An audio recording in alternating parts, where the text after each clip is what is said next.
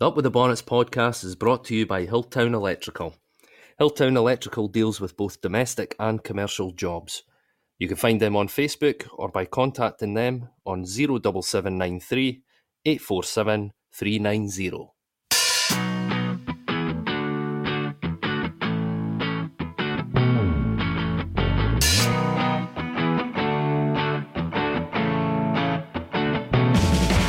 Coming up on episode 60 of the Up With The Bonnets podcast, we'll talk over Dundee's first win of the season against the Jam Taps at Dens Park as a Luke McCowan goal gives Dundee the win. Dundee are still making signings. We made Twa last week, so we'll talk about them. And then we move on to Saturday's game at McDermott Park as we take on St Johnstone in a huge game. And we'll end the show with questions from the fans. Hello and welcome to episode 60 of the Up With The Bonnets podcast. I'm your host Daniel Smith. My regular co-host Paul Gray is not with us this week, but we have called in a substitution. It's the man who started the Dundee podcast with the Walking Down the Prairie Road podcast. He gave it up though, and he now exclusively is with the Terrace podcast. It is, of course, Mr. Gary Cocker. As we're no doubt going to come to, I am feeling fantastic today, Danny. But no, it's good to be going back to, well, technically I did the Terrace before I did Walking Down the Prairie Road, but it's good to be going back to just being as biased, prejudiced and petty as I want to be, which is 100% what I'm going to be doing tonight. And it's always better to be like this after a win. Absolutely. I will say, for those of you who don't listen to the Terrace, there's a lot of Hearts fans that take part in the podcast, so I've had a lot of fun on WhatsApp today. Bizarrely, they all seem to have lost signal. I'm guessing they're just not checking their phones because they're driving home with tears coming down their eyes. But no, it's been a really, really fun afternoon following our 1-0 victory to get the season up and running, Danny. The thing with the Terrace podcast, I always thought to myself, there's quite a lot of jambos on that. And I've always had to be shaking head going, you got to mix it up a wee bit. But tonight, it's a case of there's plenty of jambos in there. Oh yes, and I have been stirring it. It's actually been a really, really crap weekend all round for the Capital side because there's a couple of hibbies in it as well. So it's been a good day to be a D, Danny, which is something that we've not been able to say too often. At any point when we've been doing podcasts, obviously when we were doing Walking Down the Prairie Road, that was the McIntyre era. Briefly. Oh, that was in there. Yes, McIntyre era. We had the dark and light days of McPake as well, and everything in between. But no, it's nice to be speaking about, strangely, a competent, professional-looking Dundee side that seem to be giving us all quite a lot of hope for just a season that's not going to put too much strain on the old blood pressure.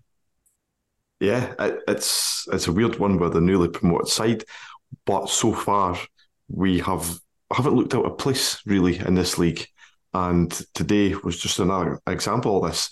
The only thing different today was obviously we changed our formation and a few players brought into the squad, but it was that we basically played the full 90 minutes compared to the other games where we maybe never kick-started until the second half, or just after the second half. It was just a full 90-minute game from Dundee. I think Tony Docherty mentioned that in his interview. Yeah. It was great to see. It was a great match. If you were neutral, there's only one goal in it, but still it was a good match. Both teams had their chances, had their moments, but overall it just felt like it was always going to be a Dundee victory, especially when we got that goal. We had the ball in the net 3 times, Danny. It's ridiculous. This is the Hearts Football Association at it again. But on a serious note, though, I think at the start of the week, I was looking at this fixture and thinking, right, Hearts have played in midweek at Tynecastle.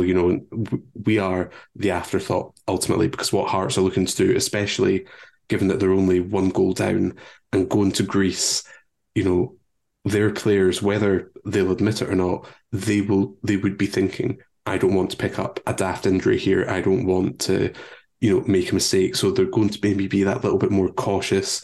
They're going to be a little bit more tired than we are. Obviously, we had the week off last week as well, after we very sensibly decided that the last 16 of the League Cup wasn't for us. It was definitely our decision, no one else's. And so I was looking at this fixture thinking, this is one that we should be earmarking this for a win, because we're coming up against a tired, distracted side that we've actually got a pretty decent record against at home. And ultimately, if you start to go, but it's Hearts, then you're going, well, you'd be saying that about Aberdeen, you'd be saying that about Hibs, even about teams like Motherwell or Killie. And then it's like, well, where do you think Dundee are actually going to be picking up points? So this was a fixture that for me, before the game started, I thought it's a must-win game for us. And thankfully, the side agreed with me and decided to do something about that. And yeah, you have to say, as you've already said, Tony Docherty said afterwards that I think it was a 45-minute performance and a 60-minute performance, but this was a 90-minute performance. And I'm sure we'll go through individual players and what they contributed as well. But it was just heartening to see Dundee just really shut up shop. And obviously Hearts had their chances, they're always going to. But there was never a point after we went 1-0 up, other than that mad pinball at the very end of the game, where I was shitting myself, which again is an unusual feeling. So I'm just trying to get used to all of this positivity. Yeah, so Hearts, you mentioned they're on the European Cup run. They've got one eye and they're tied across in Greece this week. And you've seen 5 changes to their team. Players that, if there was no European tie, would have been probably on. Not saying it was a weakened team Dundee came up against. They've got good depth in their squad. They've probably double the budget, treble the budget maybe Dundee have got. So they've got good players all over the place. We, of course, made 3 different changes as well. Kerr, Robertson and Tiffany all in. I think it was the first starts as well for Cammy Kerr and Finlay Robertson. So it was a change. We got 4 at the back as well. We've moved away from the 3 at the back. We went 4 at the back. And if it worked, I know he's been trying to play the 3 at the back, and on spells it's looked good, but we've been caught out, I think, too often with high balls over. We've changed it as well. McGee went into the middle for Ashcroft, so the defence was totally, not totally different, but it was different to what we've been seeing. But it worked, and it worked fantastic for Dundee. The change in personnel, the players that came in. I thought Tiffany took a little bit while to get going, but when he did, he was fantastic. He was creating problems. Him and McCowan linking up really well.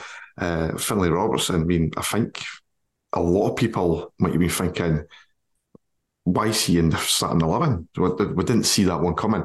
That's not saying anything about Finlay Robertson. He's had a great pre-season, and when he's played for us, we spoke about it in the podcast a couple of weeks ago, saying that he's a boy who is kind of like a wee redemption arc happening with him. He's kind of a better player now, but I was still surprised to see him in, and he never looked at a place either.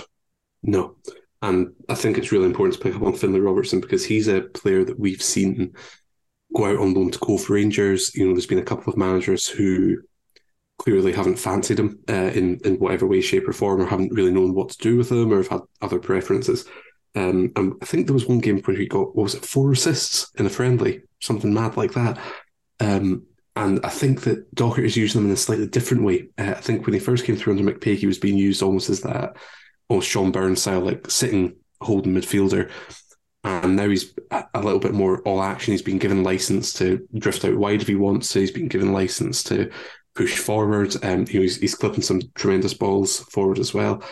And I think that he's definitely somebody who's really grasped the chance of a new manager coming in. And it's really interesting to me to see all of the young boys, because there's several of them. Obviously, there's, as well as Finlay Robertson, you've got Josh Mulligan, you've got Max Anderson, you've got Lyle Cameron. Have I already said Josh Mulligan? I think I have, but I love him so much I'm going to say him twice.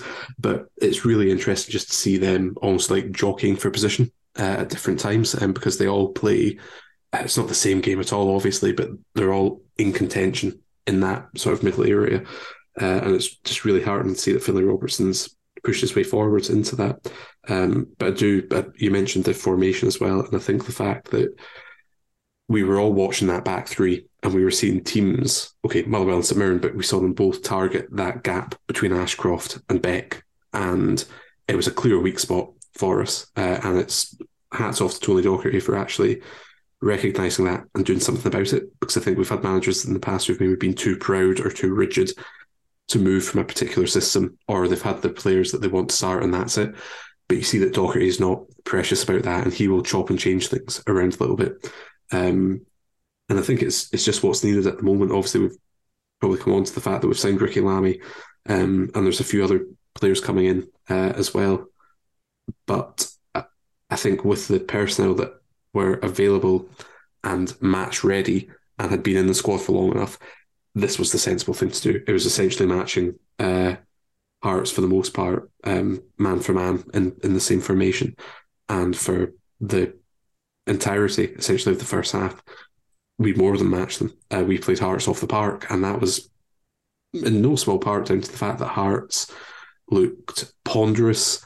You know, they were doing that thing that I used to hate, and we did it so much under Hartley, of just that, playing it side to side. You know, so the centre halves would have it, you know, it would be sloppy passing, and then they put it to left back or right back, and then we'd be in trouble, and it'd be going back to the keeper, and then it'd get launched, and then boom, we've lost it. And that was Hearts in the first half. It was great to watch. It happened to someone else and not us.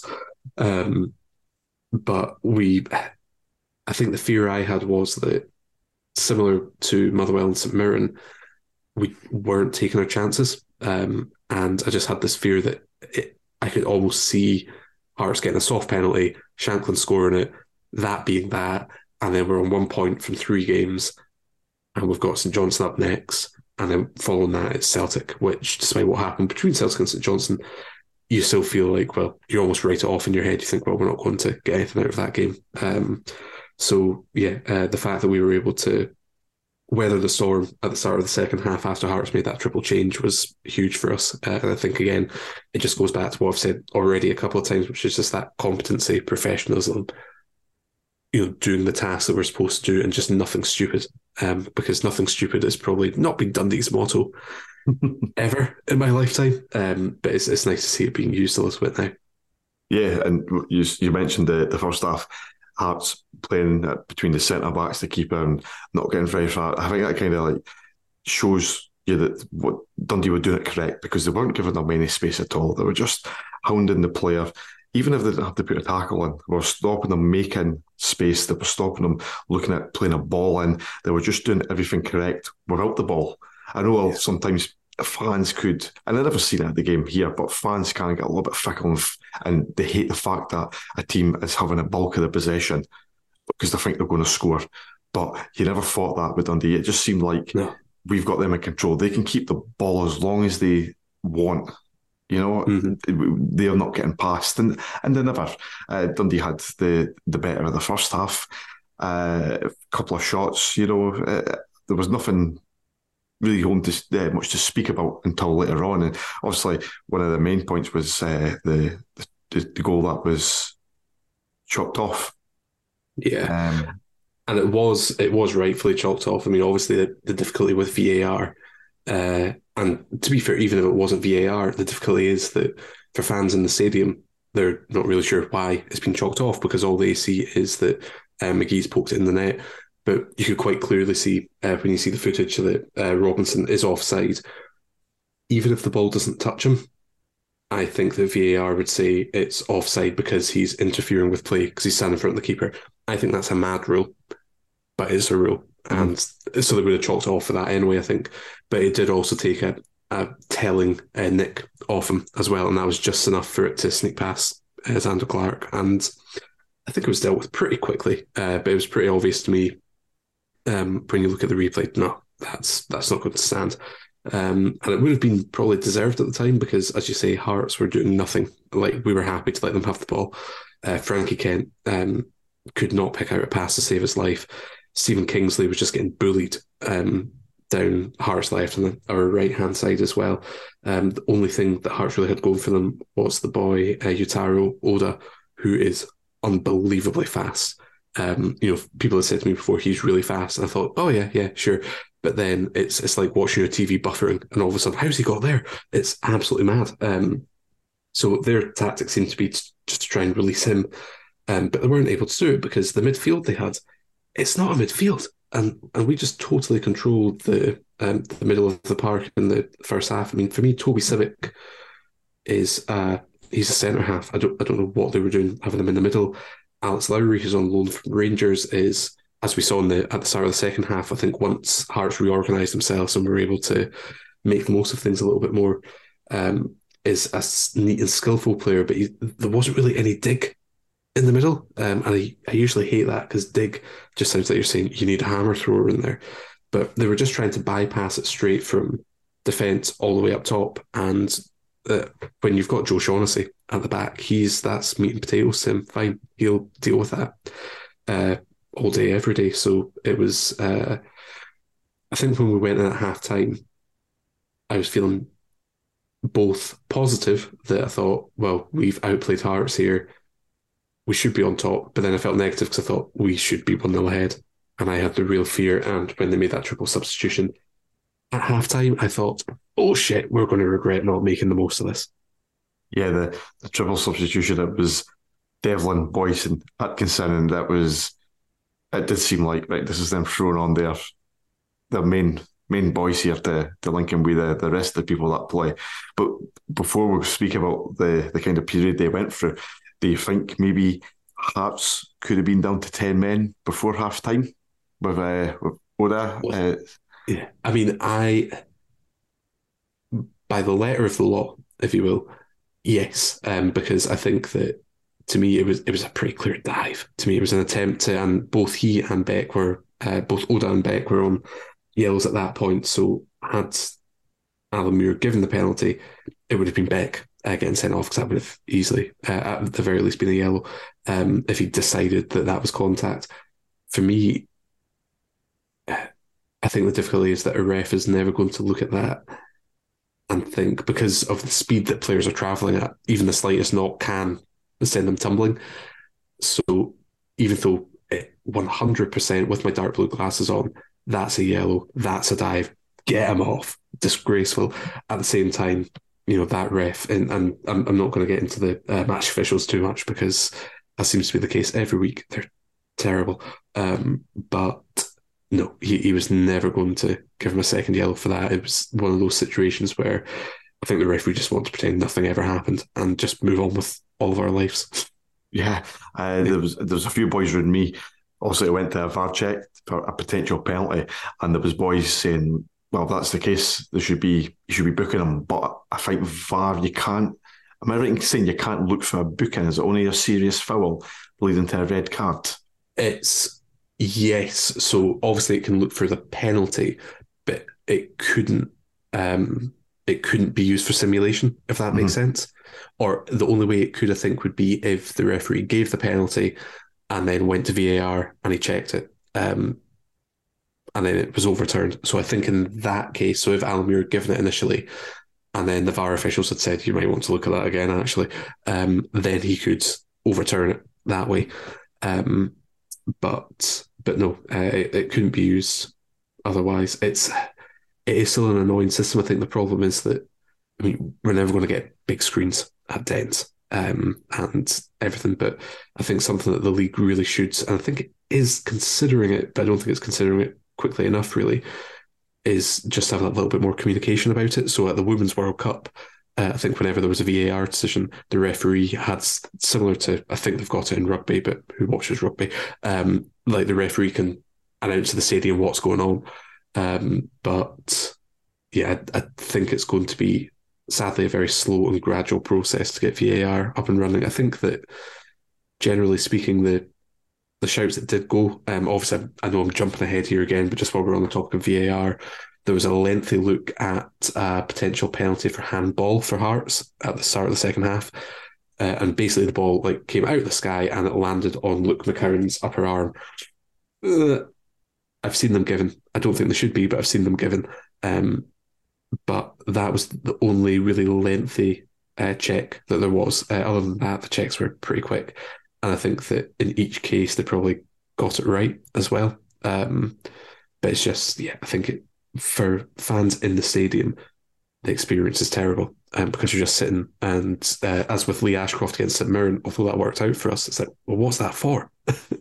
No one's claimed for anything. What are you stopping? What's happened in the box that we've missed?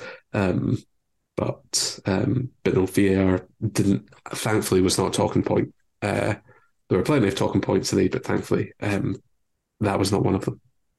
Yeah, fine. It will happen down the line, though. 100% will. Well, no doubt about that. There'll be some decision that doesn't go away, that goes Celtic or Rangers' way. Yeah, I did the obvious stuff. 100%. The obvious stuff.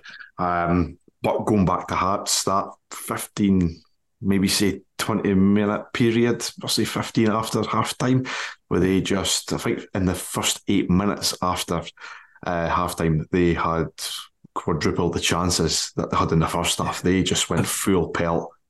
I mean, they basically just did what you could argue. I mean, okay, they've got one eye on the European tie, but they sensibly recognised that you need to have some form of midfield.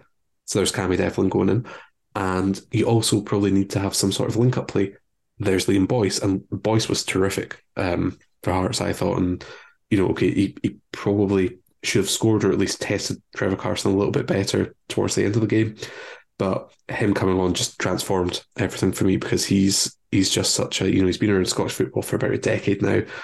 Did terrifically at County. He's had a really bad injury record at Hearts. He's been sort of in and out. But he and Shanklin together, they've got a really strong understanding. They complement each other really well. It's something that you could probably only really compare it for us to like Hemmings and Stewart. And yeah, that to me, just seeing that opening barrage, I thought, oh God, if they score here, and particularly when Atkinson basically dived to earn that free kick that Kingsley was standing over, I thought this is going in and the floodgates might open here. But thankfully, Trevor Carson, money well spent.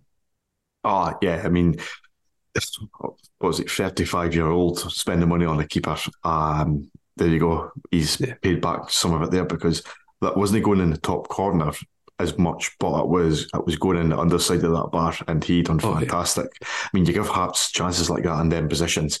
They've got the people there. Kingsley, I think he no score a free kick like that against us in the Championship in the first game of the season, absolute balling, but it was a fantastic goal. I mean, he's got that in his arsenal, and thankfully we had a keeper in place that was able to deal with it. And there we go. I mean, some of the saves Carson made, command in the box. I mean, it was a whole team performance of getting this 3 points, but again, a big helping hand would have been himself, and it's probably something that we haven't had in a good few years at Dens Park. Yeah, I'm struggling to even think of who it was, because even you're probably looking at maybe Scott Bain, but even Bain would occasionally have a brain fart and do something daft.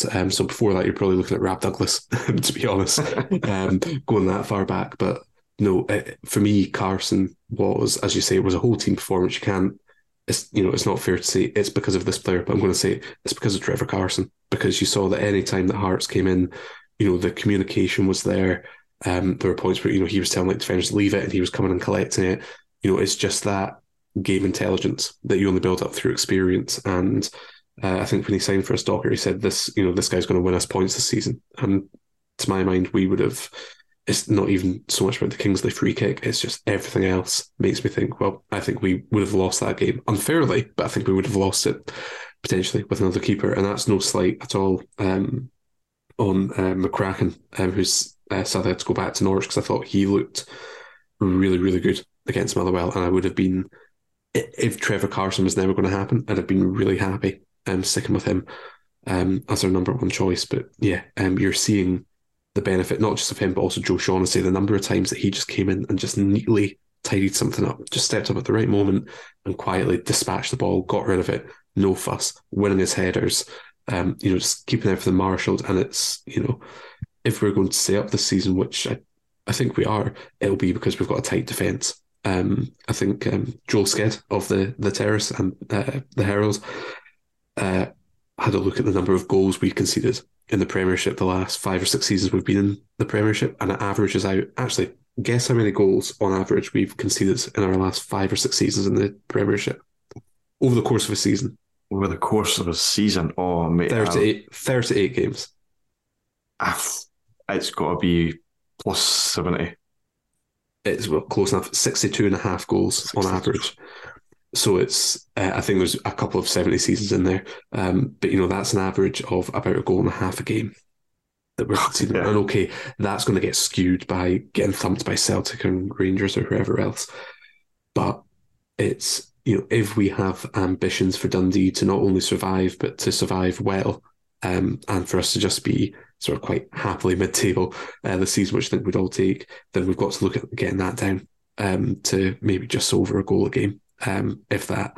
And I think that, spending money on Trevor Carson and bringing in Joe Shaughnessy is just what we needed to do. So I'm more than happy having Big Trev in the sticks. I mean, that's one thing about you're going on about the goals conceded, the average goals conceded. We've got somebody like Tony Dockett as manager, who obviously Derek McInnes's assistant for many, many seasons, and we know Derek McInnes's teams, if they get a goal lead, they, like, you know what I mean? How many times did they go 1-0 up and win 1-0? It's never, they've built themselves on a good defensive display. And we've seen that at Dens. I know we've conceded some goals already this season, but we're starting to see that moving to the back four as well. And I mean, even look at when they were under pressure, and I think it was Vargas with the header and Beck off the line. Just wee things like that. I say wee things, it was a huge thing. He saved a certain goal, but we're just seeing the sturdiness in this team at the back. Yeah. Oh, and that was, you mentioned Owen Beck there. He had a brilliant game. That's easily his best game for us, at least since pre-season. He just looked so unflapped. Unflapped? That's not a word, but I'm going to use it. He looked unflapped, Danny, by what he was coming up against, and he dealt with things really well. He wasn't getting isolated. He wasn't getting turned over dead easily. And obviously he made that tremendous block as well. I mean, well, it was tremendous because it still saved a goal. You could see he had to like contort himself in midair to avoid like having to handball it away, and just about managed to connect with his head instead. But I mean, to me, Vargas should have been planting that either side. I think he was trying to be too clever with his finish. So yeah, unlucky mate. But no, he was terrific, and also Cammy Kerr was brilliant too. But the thing about Cammy Kerr is that for me, his best games for Dundee are when we're playing a team that is, at least in a budgetary sense, above us. So a team that is qualifying for Europe, whether that's Celtic, Rangers, Aberdeen, Hearts, Hibs. Put Cammy Kerr in against that team at Dens, and he will give whoever he's up against no quarter. Perhaps away from home against a team we should be beating. Sometimes there's issues there, but he is just, he was just running all day. He's so athletic, so committed. Doesn't make any rash errors either. Just gets the ball away, and I think that having the likes of Joe Shaughnessy next time will only help to, sort of maintain that level as well. I think Josh Mulligan is a terrific player. I prefer playing him through the middle. So it's a choice for me between, until Tyler French is back, between Cammy Kerr and Josh Mulligan. It's difficult. It would depend on who the opponent is, but I think some people were a bit surprised at Cammy Kerr being in there today, but I wasn't. This is the sort of game that's tailor-made for him. Yeah, I think it was maybe after half-time, because I thought he was doing excellent, especially in the first half, and then after half-time, when what player, I can't remember what player it was it number 77 for Hearts? I can't remember. I was going to say Alex Lowry, but yes, that's who it is. Yes, that was it. He did give Cammy a horrid time for a period, and it's just like Cammy just thought, fuck this, and then started going in hard on him, and there's no giving him any space because he got ripped apart a good few times on his side. And I think after that, he just thought, that's it, and not giving him any space, and he just started getting stuck in. It was not surprised to see him put in because we're going to a back four. I think he plays better in the back four, so yeah, there was a few people kind of not too sure, but he put in an excellent display, and the whole defence worked out well. But let's get to the Dundee goal, Gary, because if it ever had to happen to a better goalkeeper than Xander Clark, because I think he is like to get one up on the Dundee support a good few times through St Johnstone days. So he's got the ball. It's a free kick. Plays it to their number 22, Denolham. He plays it to 15, I think, then to 22, Denolham. He's put under pressure by Yoko, and he loses it. Luke McCowan's got it. To me, he should have made the pass to Tiffany. That's what, at the time, thinking, pass the ball to Tiffany. He doesn't. I know, but he takes a shot. It's a dip shot. It's over. Xander Clark's running back, full stretch. He's made a total meal. The whole thing. It's in the back of the net, but it's a brilliant goal from Luke McCowan. Oh, it was terrific. And we've not even touched on this. Luke McCowan shouldn't have been playing. Yes, right enough, because the lineup's got put out. It was meant to be Mulligan instead of Luke McCowan. Yeah, so this was covered a little bit in the post-match stuff, and obviously for any Dundee fan, frantically checking social media, thinking what on earth is going on before the game. So it should have been McCowan, but it was McCowan. No, sorry, it should have been Mulligan, but McCowan was listed, and he was listed until after the deadline passed. The problem is that you cannot change the starting lineup unless it's due to injury. Now, thankfully, no one decided to take a baseball bat to Luke McCowan, because why on earth would you do that? So Alan Muir, the referee, refused to let it happen, so it had to be McCowan. Fine, but thinking back, I really should have put my entire life savings on Luke McCowan scoring today, because it was written in the stars that when that happens, when there's a will they, won't they, a player starting, that he's going to do that. But it was terrific. I think that, I mean, it's fine margins. If Clark had kept it out, if the chip had been misplaced or whatever, we'd all be going, "Oh, what was he thinking?" Should have passed it differently. That's what we'd be saying. Yeah, instead of heralding the genius of it. But no, I mean, obviously he did it in pre-season against Fleetwood Town. He's a player that's high on confidence. You know, he's always going to back himself as well. And as you say, it was just exquisite. And I think it needed something like that, because Hearts was still pretty much on top at that point as well. We weren't really able to break out. I don't like to be negative after we've won, but I do wonder about the Bakayoko and Robinson combination up top. I think that I could see us going to a position where it's almost more of a just a straight 4-3-3, where it's just one of them essentially as the target man, because I think that seems to suit them both a little bit better. It might be a bit too early to give up on the combination, but I'm yet to be convinced by it, and I want to be convinced, because Bakayoko looked like prime Ronaldo, the original Ronaldo, against Inverness Cali, and obviously Zach Robinson was unbelievable for us last season in the Championship, when he mostly played that lone striker role.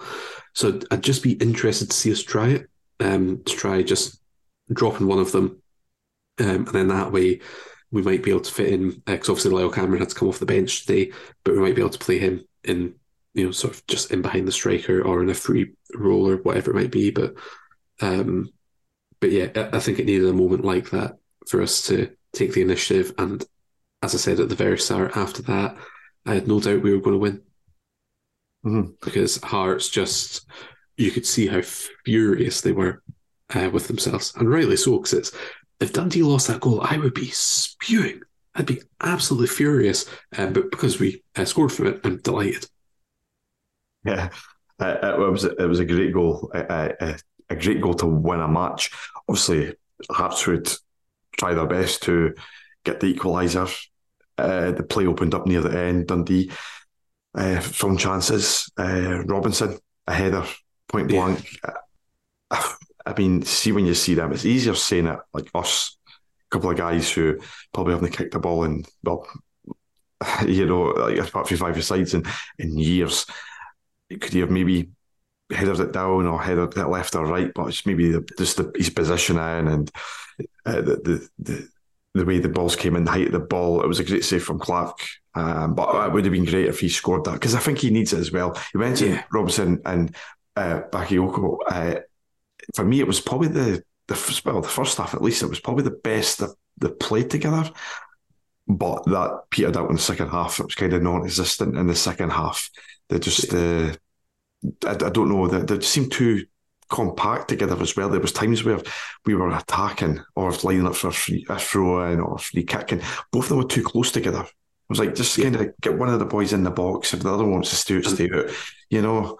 That's the thing, is that I think that they both want to do the same thing, because I think they're both really good at the same thing. But then because of that, they may be getting each other's way, and it's, you know, maybe over time they'll be able to work that out a little bit more. And it could be the case that, and I know we'll come on to preview the St Johnstone match a little bit, but you know, so far we've played 3 really good teams. You know, Motherwell are top or joint top at the moment. You know, so they're playing really well. St Mirren are doing fantastically as well, and they've had a really good home record it's St Mirren that's joint top. Yeah. It's them, And obviously we've just played Hearts. So, we've played three sides who I think at the moment all of their fans, or the fans of each side, would be looking to finish top six. They'll be thinking, well, we should be finishing top six this season. And we've not played, like County, St Johnstone and Livy, for me, are the three weakest sides in the league. And the Hibs are a bin fire at the moment, but they won't always be a bin fire. So maybe once they're playing a team that's less capable and competent, we'll see something happen there. So I'm not going to rule it out just yet. But yeah, as you say, I think Robinson did as well as he could. I think there was maybe a little push on him, maybe, when he was jogging for it. But for me, it was just a terrific instinct save from Xander Clark, and you can't do anything about that. Yeah, at the end of the day, mate,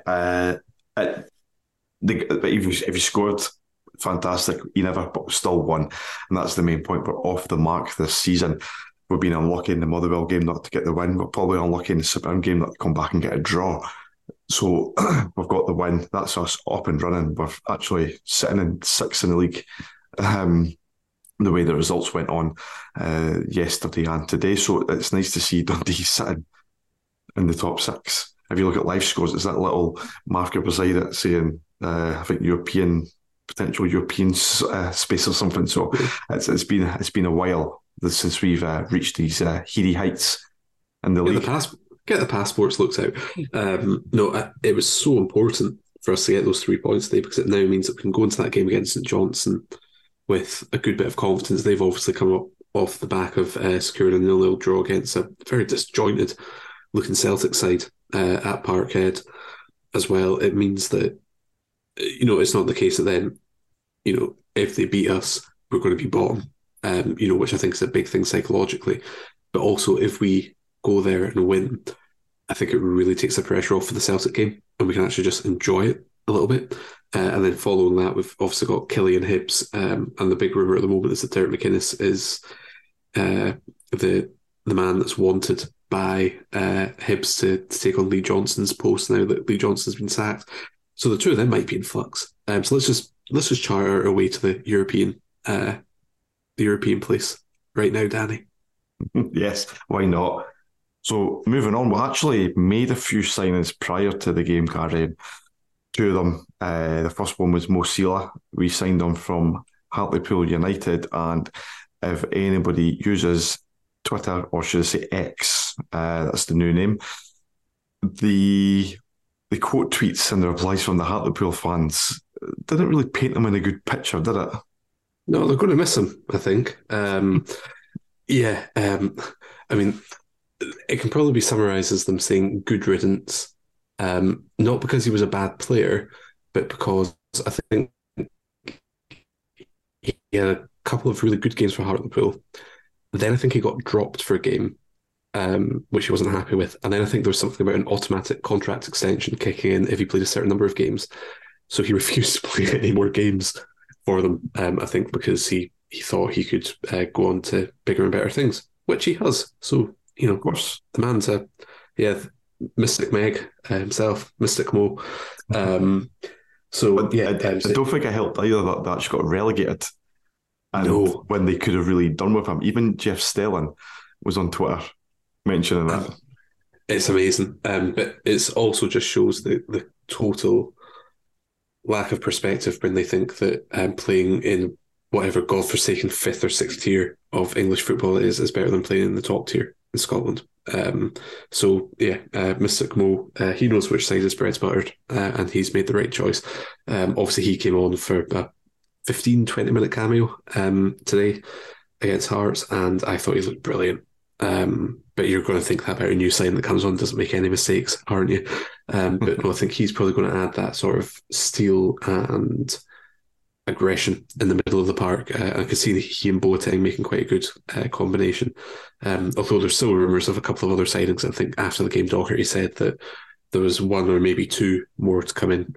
So that's quite exciting too. But I think every fan's quite happy that we've done that, because you could see that I think Docherty's just not really sure what to do.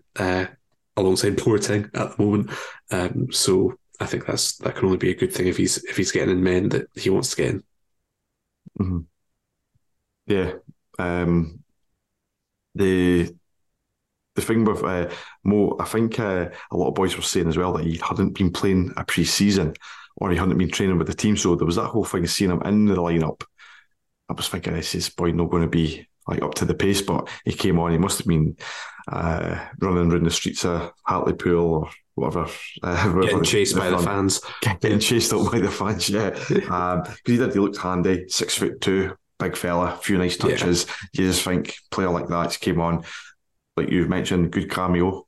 He can only get better, especially with some of them saying that he was the best player for them until the refusing to play came into effect. But it just seemed like from one controversial signing on the opposition's fans' part to another controversial signing that kind of landed on the Dundee's fans' part. So this one doesn't bother me at all, to be honest, because so the thing is, for anybody that maybe not in the doesn't know about that, which they probably do, Ricky Lamy signed a pre-contract with us back when we were absolutely shit in the Premiership. What was it, the James McPake season when Mark McGee came in? Yeah. Yes, and it was signed when McPake was our manager, is the other thing. So I'm in the same boat as you, Danny, but I'll let you finish your thought. Yeah, so obviously that season we got absolutely humped out the league. Mark McGee was in charge come the end of the season. Obviously that never lasted long because he was given the old heave-ho out at Dennis Park front doors. But Motherwell went into Europe. So instead of signing through with Dundee, going down to the Championship, probably playing for a manager who might not want him, he decided to stay with Motherwell and play in Europe. And I think Europe only lasted 2 games for them or something, but it was more probably playing in the top flight for him. There's obviously clauses like that put in contracts like this all the time, and he chose to go with it as far as we know. So I've no hard feelings towards the player for doing that. A lot of people have, and I respect everybody's opinions, but I'm not of the one to think, fuck him. He didn't want to sign for us before. I'm not like that, but I'm not having to go to anybody that has that sense aside of what's happened here. I'm just like, no, you know what? I can see why he went that. Would you leave a job to go and play potentially for? Maybe there might be something in that pre-contract that would get relegated. He's on less money. Could be any factor there. The normal person on the street wouldn't do that. So why would he? I'm not against the signing. I'm happy with the signing. But we'll wait and see how that pans out, because also the first wrong touch or first own goal or first, missed time pass, it's going to be met with a course of boos from myself, because I'm like that. I'm fickle. Yeah, it's not like he's like Liam Ayre or Paul Dixon. He's not a traitor. But no, the spray-painted bed sheets are on the out. Yeah, not yet anyway. But no, I mean, for me, it's the thing is, footballers have an incredibly short career, and Ricky Lamy's already in his late 20s, early 30s. So for him, he's only got a couple of moves ahead of him, if you think about it that way. So that's only a couple of moves that he can make where the money, where the money's going to be good, and then who knows what he's got planned for after he retires. So I never begrudge a player. Like, as you say, he probably got offered far better wages. So from a financial point of view, because footballers aren't doing it for the love of the game, they're doing it to support their families. For Ricky Lamy, I mean, none of us are obviously privy to the actual sort of figures and negotiations and all that jazz, but you can imagine that a Motherwell side that's just qualified for Europe can probably offer him a much better contract than a Dundee side that's just gone down. And from a sporting point of view, obviously he'll want to continue to play at the highest level, but he'll also probably not want to move to a club when he signed the pre-contract agreement with us when McPake was manager. And we've just we've bombed him out. Mark McGee's come in and he's been bombed out, and who knows who we're going to appoint next. At that point we would have looked like a right bin fire. And if you think about it, if you imagine that, say he'd signed one in January with Dundee United, who would make that stupid decision? But who would then move to Dundee United if they've been relegated? And it's very easy for us to look at it with our fans' glasses on, and fair enough. Like fans can still have every right to think, well, if he didn't want to play for my club, why would I want him here? But then if you put yourself in their shoes, you would make exactly the same decision. Mm-hmm. Unless you're a Dundee fan already, but I don't think Ricky Lammy's a Dundee fan. So why would he make that decision? So, what bothers me is if he comes in and if he's stinking, then yeah, fine. I'll join that and I'll say, I never wanted him here in the first place. But I think he'll be perfectly serviceable. Motherwell fans, he played over 100 games for them. He was their vice captain, I think the season before last, maybe. Motherwell fans lately have been of the view that he's a bit hopeless, but he's left back cover. He can play in a back three as a leftmost centre back. So he's left foot centre half, which is what we needed. At some point, Aaron Donnelly's going to come back from Nottingham Forest. Big Tony Doors, Antonio Portales is going to be back from injury as well. Tyler French is going to be back relatively soon as well. So he's just one of a mix of players that's going to ensure that we've got cover at the back, which is what we need, cover and flexibility. So I'm fine with it.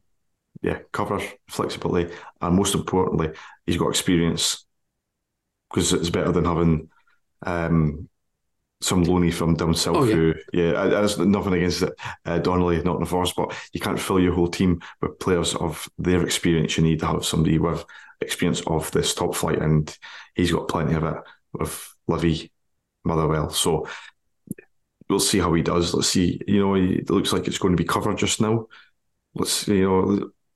I'm not jumping on his back. So yeah, happy with the signings, and adds more depth to Dundee's squad, which we've spoke about. We might be seeing one or two more coming in. So it's a quite a feeling that we've not had as a Dundee fan for a while, of having all this cover, because there's times when we've been supporting Dundee and two players get injured and you're like, fucking hell, man, we've got no creativity, we've got no good defenders, no good strikers, or we seem to be like, well, if he gets injured, there's this boy coming. If he gets injured, we've got this boy coming in. It's fantastic. Yeah, and it's also just a sign that we're now looking to establish ourselves as a Premiership side, because that's really what Premiership sides can be. You don't want that hand-to-mouth existence. And as you say, we've also already got a lot of young players on loan. I think we've probably got one of the youngest squads in the Premiership, genuinely.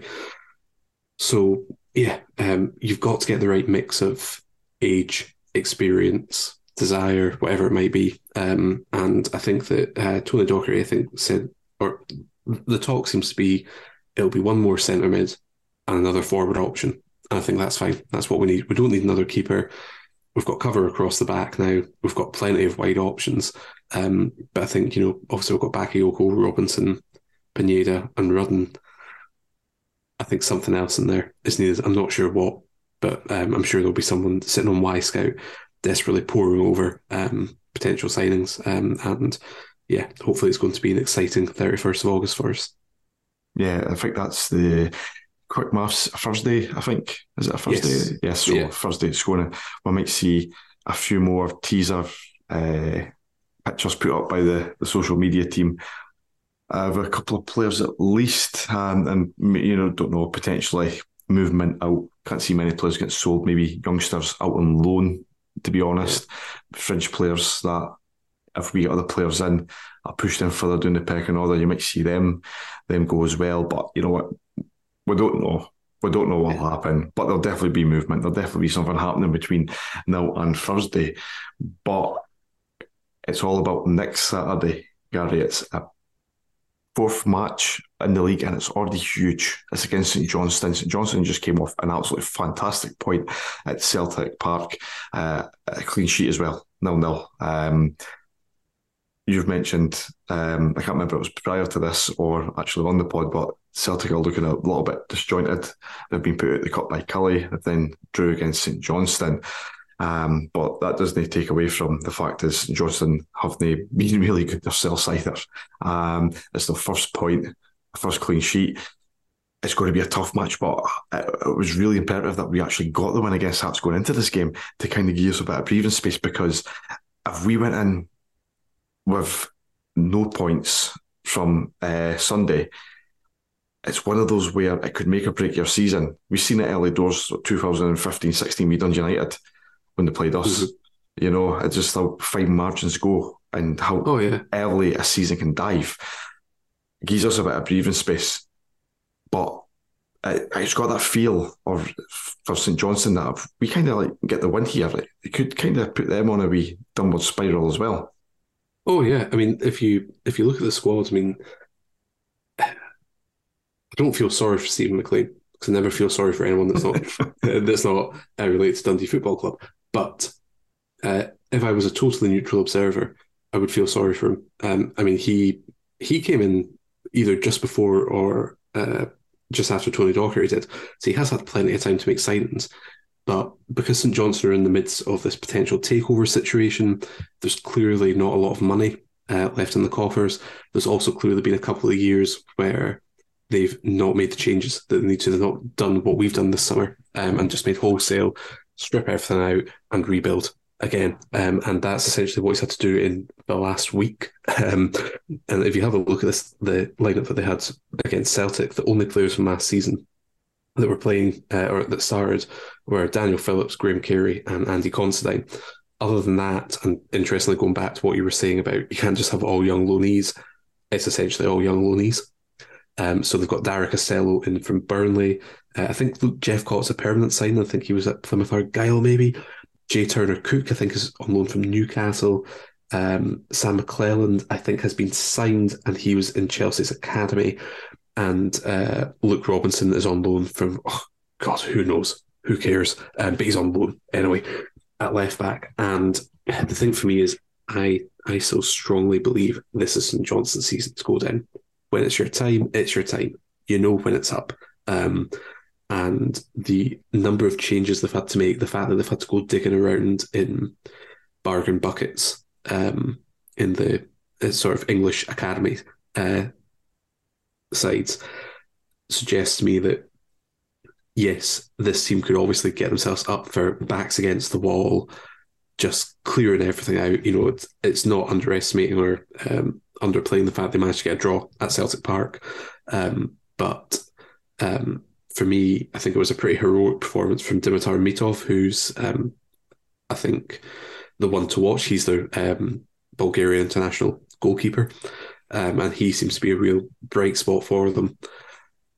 But I think in games where they have to go toe-to-toe, they're not going to do it.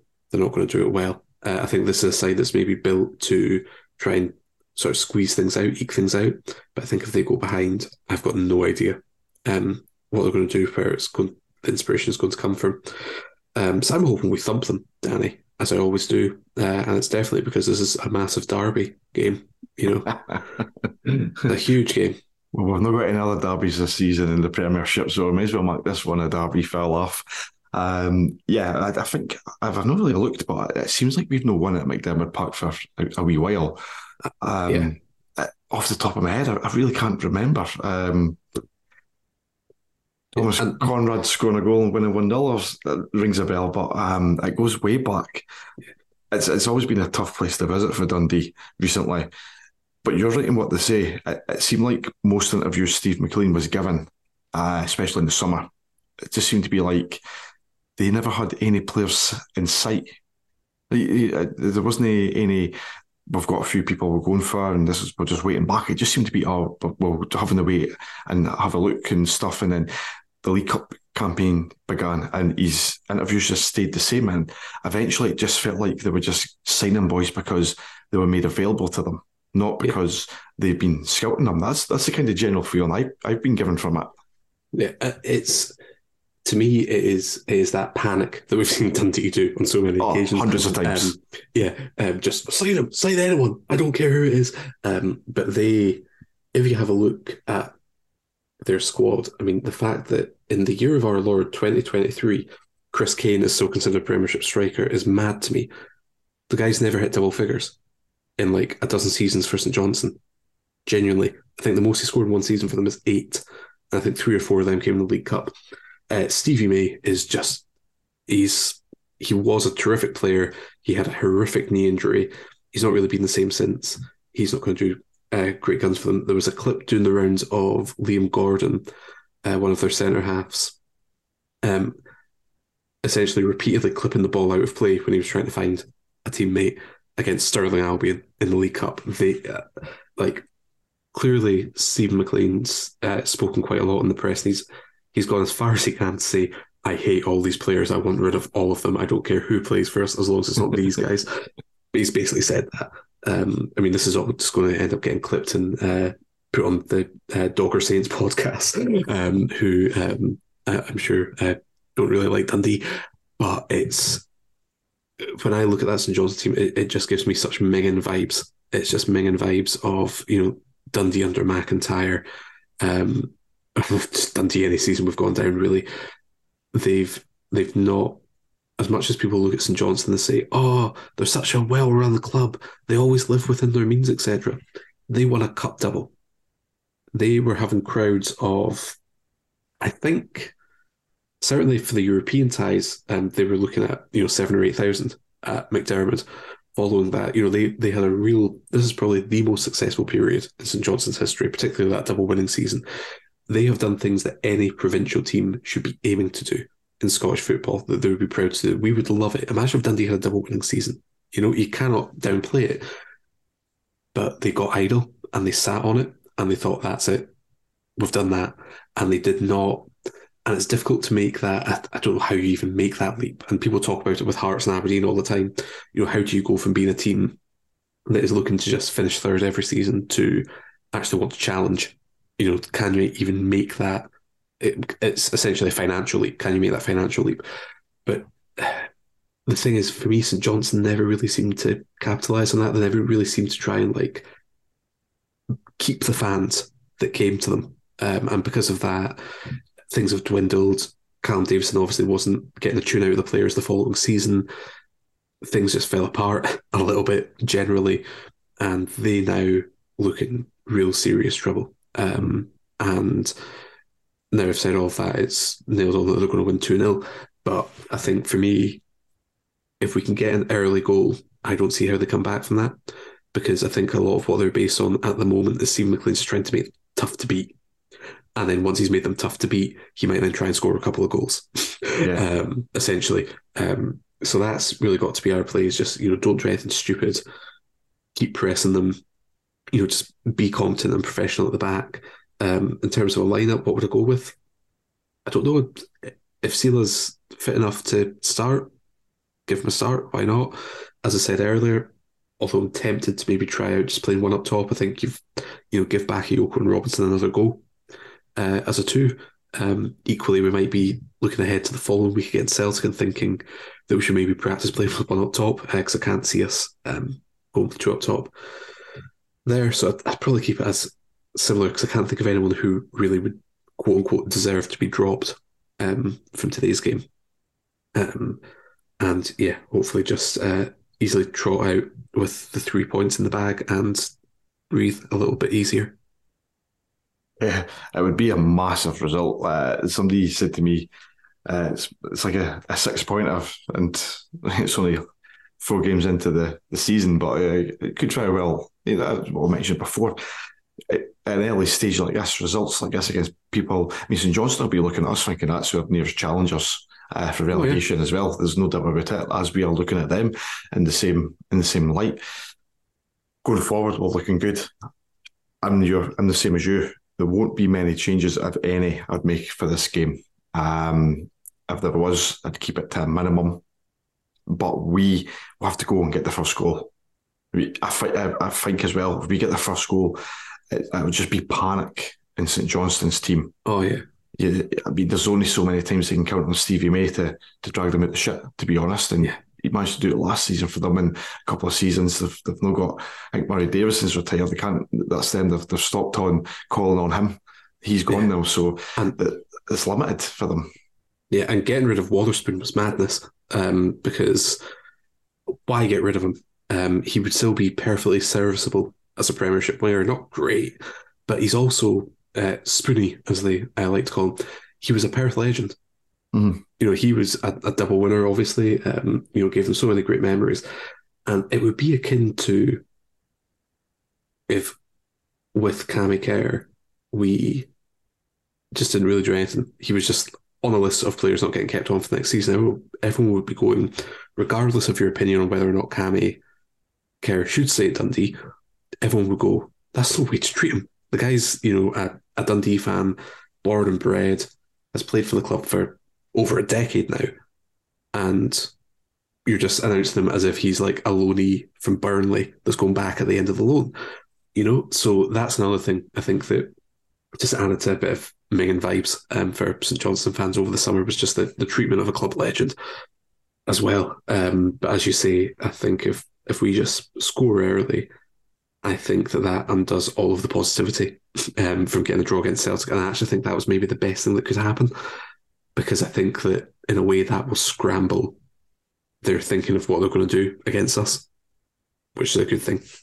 But obviously, as well as that, it's just such a massive derby, Danny.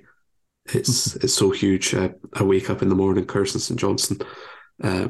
So I like how you keep emphasising the derby about it, the derbiness. As a word, but it's huge. It's huge. It does my head in. They're just like the annoying wee brother going, "It's a real derby." It's not a derby. See, it really doesn't bother me as much, but I do enjoy seeing the arguments on Twitter. Oh, I know. But it's also people that do it, like so many St Johnstone fans do it knowing that they'll get a rise out of people. So I'm hoping they're not listening to this because they'll then try and start getting a rise out of me. But no, it's the derby, but having said that, if we win, I'm absolutely calling it the Tayside derby and saying there's only one team in Tayside. So it's a good derby win this. Yeah, absolutely. But we'll see what happens if we win. It kind of propels Dundee even further up the league. I would obviously not count we're chickens yet, but we're sitting on 4 points from a possible 9. Like 3 hard games we had there: win, a draw, and a defeat, an unlucky defeat, and an unlucky draw. That could have been a win. So it's a wee bit of fine margins so far. But if we can get 7 points from 4 games, then we'll be thinking, what a start. This is before we play Celtic, and then we can just rubber that game and then continue again after that. But it would be fantastic to have 7 points, especially as being a newly promoted team. Though I feel that we have shown more than enough that we're going to hold our own in this league from the performances, the players signed, some of the setups, especially against Hearts. I've just felt like a couple of more results like this. Steady the ship. It sounds like we're kind of swaying a wee bit, but you know what I mean? Just kind of get the few of them results under the belt, clear any doubts in the back of the head, and be looking forward to a no bad season, I feel. Oh, yeah. I think looking back, I think it is probably the fairest thing that we've won 1, drawn 1, lost 1, because it's been such fine margins, and we could be sitting on 9 points right now, but that would be a totally false position. Equally, we could be sitting on 0, and that would also be a false position. But I think 4 is probably about right, because we're going to have ups and downs. I think if you'd said to me at the start of the season, look, 7 points from your first 12, I'd be like, brilliant, take that any day of the week. And I think that then if you also think about, if you start to chunk it up, what we need from each round of fixtures, so every 11 games, we're probably looking at, if we get 10 to 15 points in each of those rounds, then that should be enough that when it comes to the split, we're looking at, being clear of trouble. Because we're then between 30 and 45 points at that point. Probably more likely we want to be close to the 15 right enough. So if we're on 7 points from the first 4 games, then we're a long way to safety. At least in terms of if we're able to keep that up over the course of the season. Okay, it's still a lot of ifs and buts, but I feel there's good vibes. You're talking about Mingin vibes in St Johnstone. I've got good vibes here at Den, so long may it continue. Let's see us pick up a few wins along the way.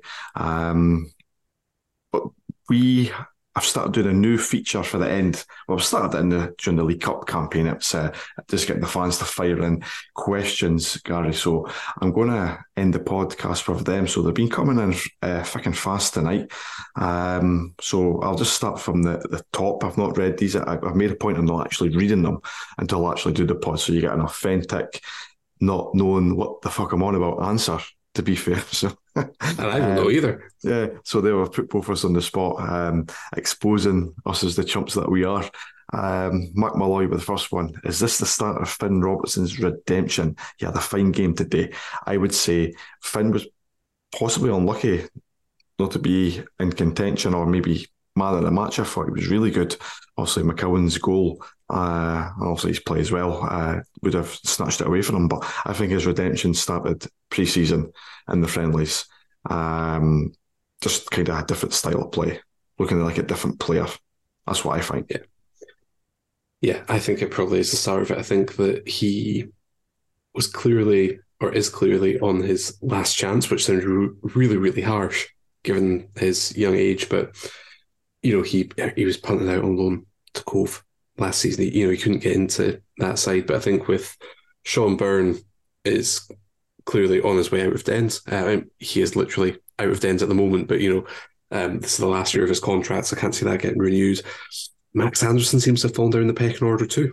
So if Finlay Robertson is essentially the first choice off the bench or occasionally comes into games, that is a huge difference from last season when he was essentially an unused bench player and occasionally came off the bench. And as you say, it's those different dynamics, different types of play. I think he is probably better suited to the Premiership than the Championship.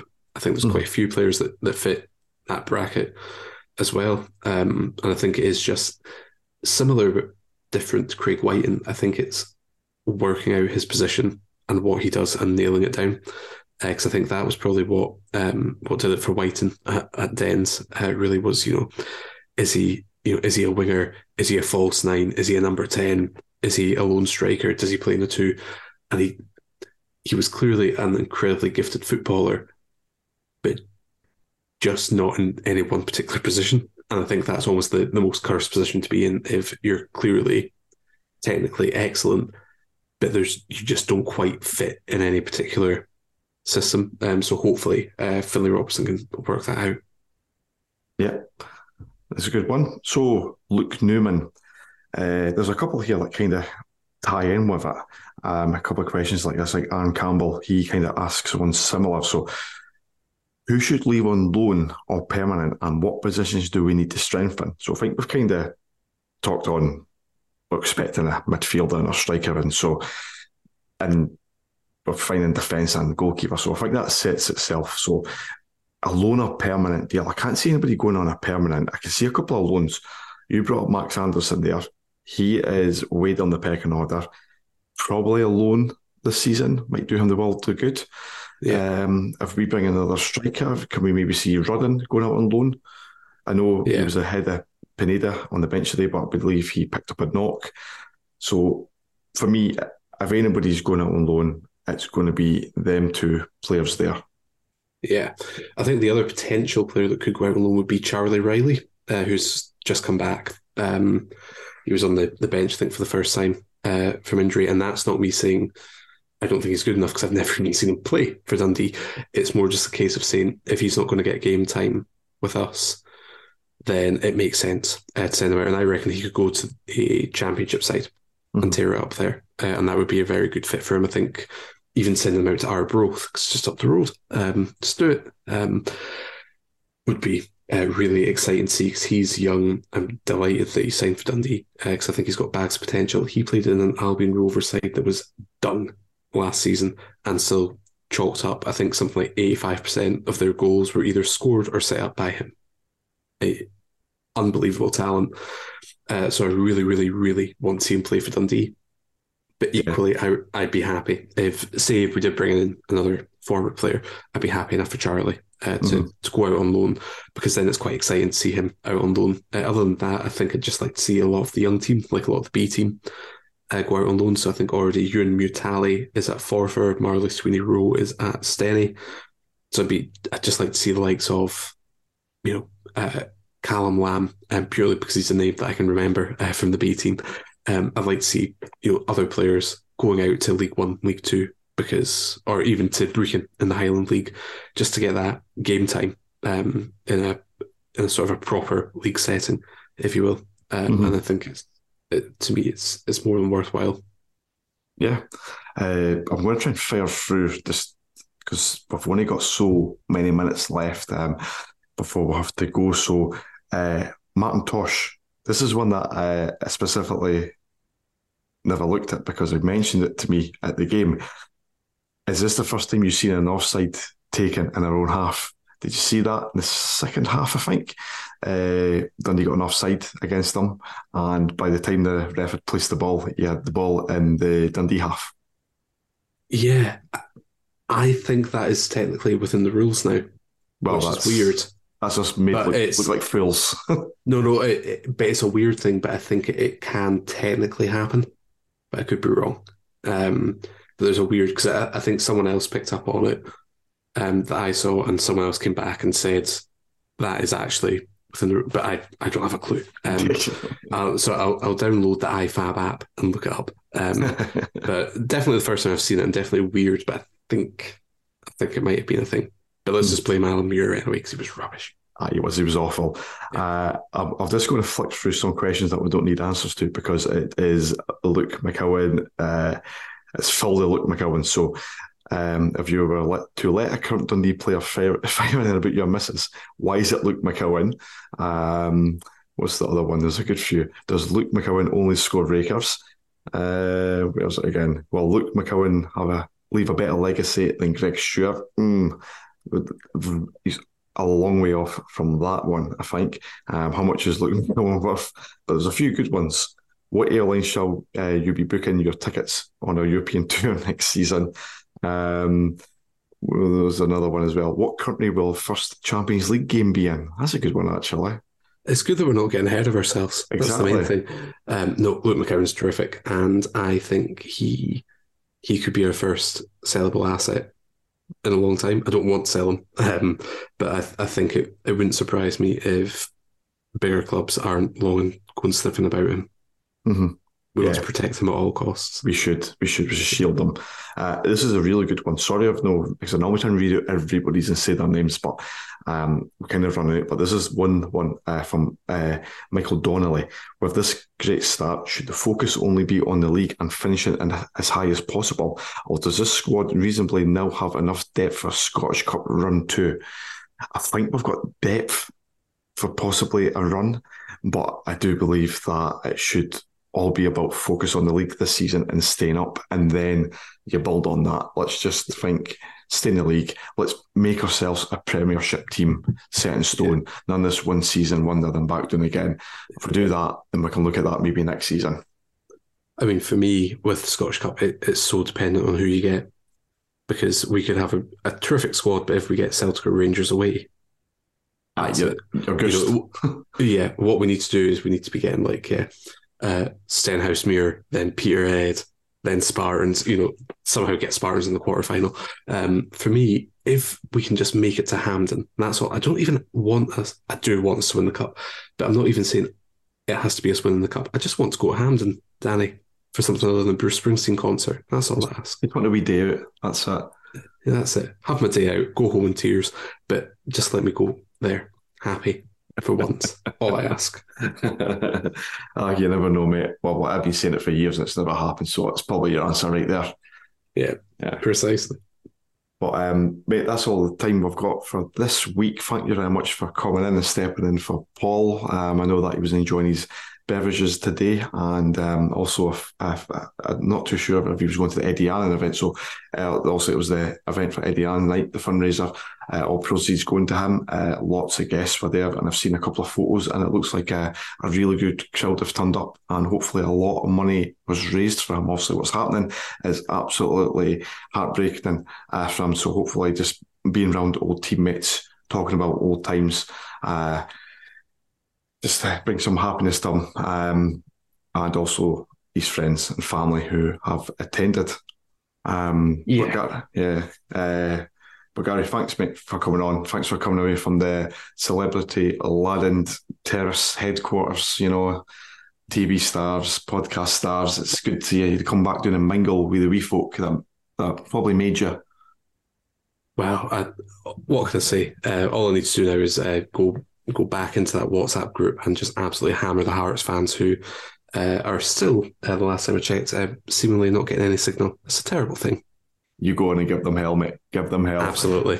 But thanks again, Gary. Really appreciate it. And we'll be back next week to hopefully be speaking about a win in the not so derby game against St Johnstone.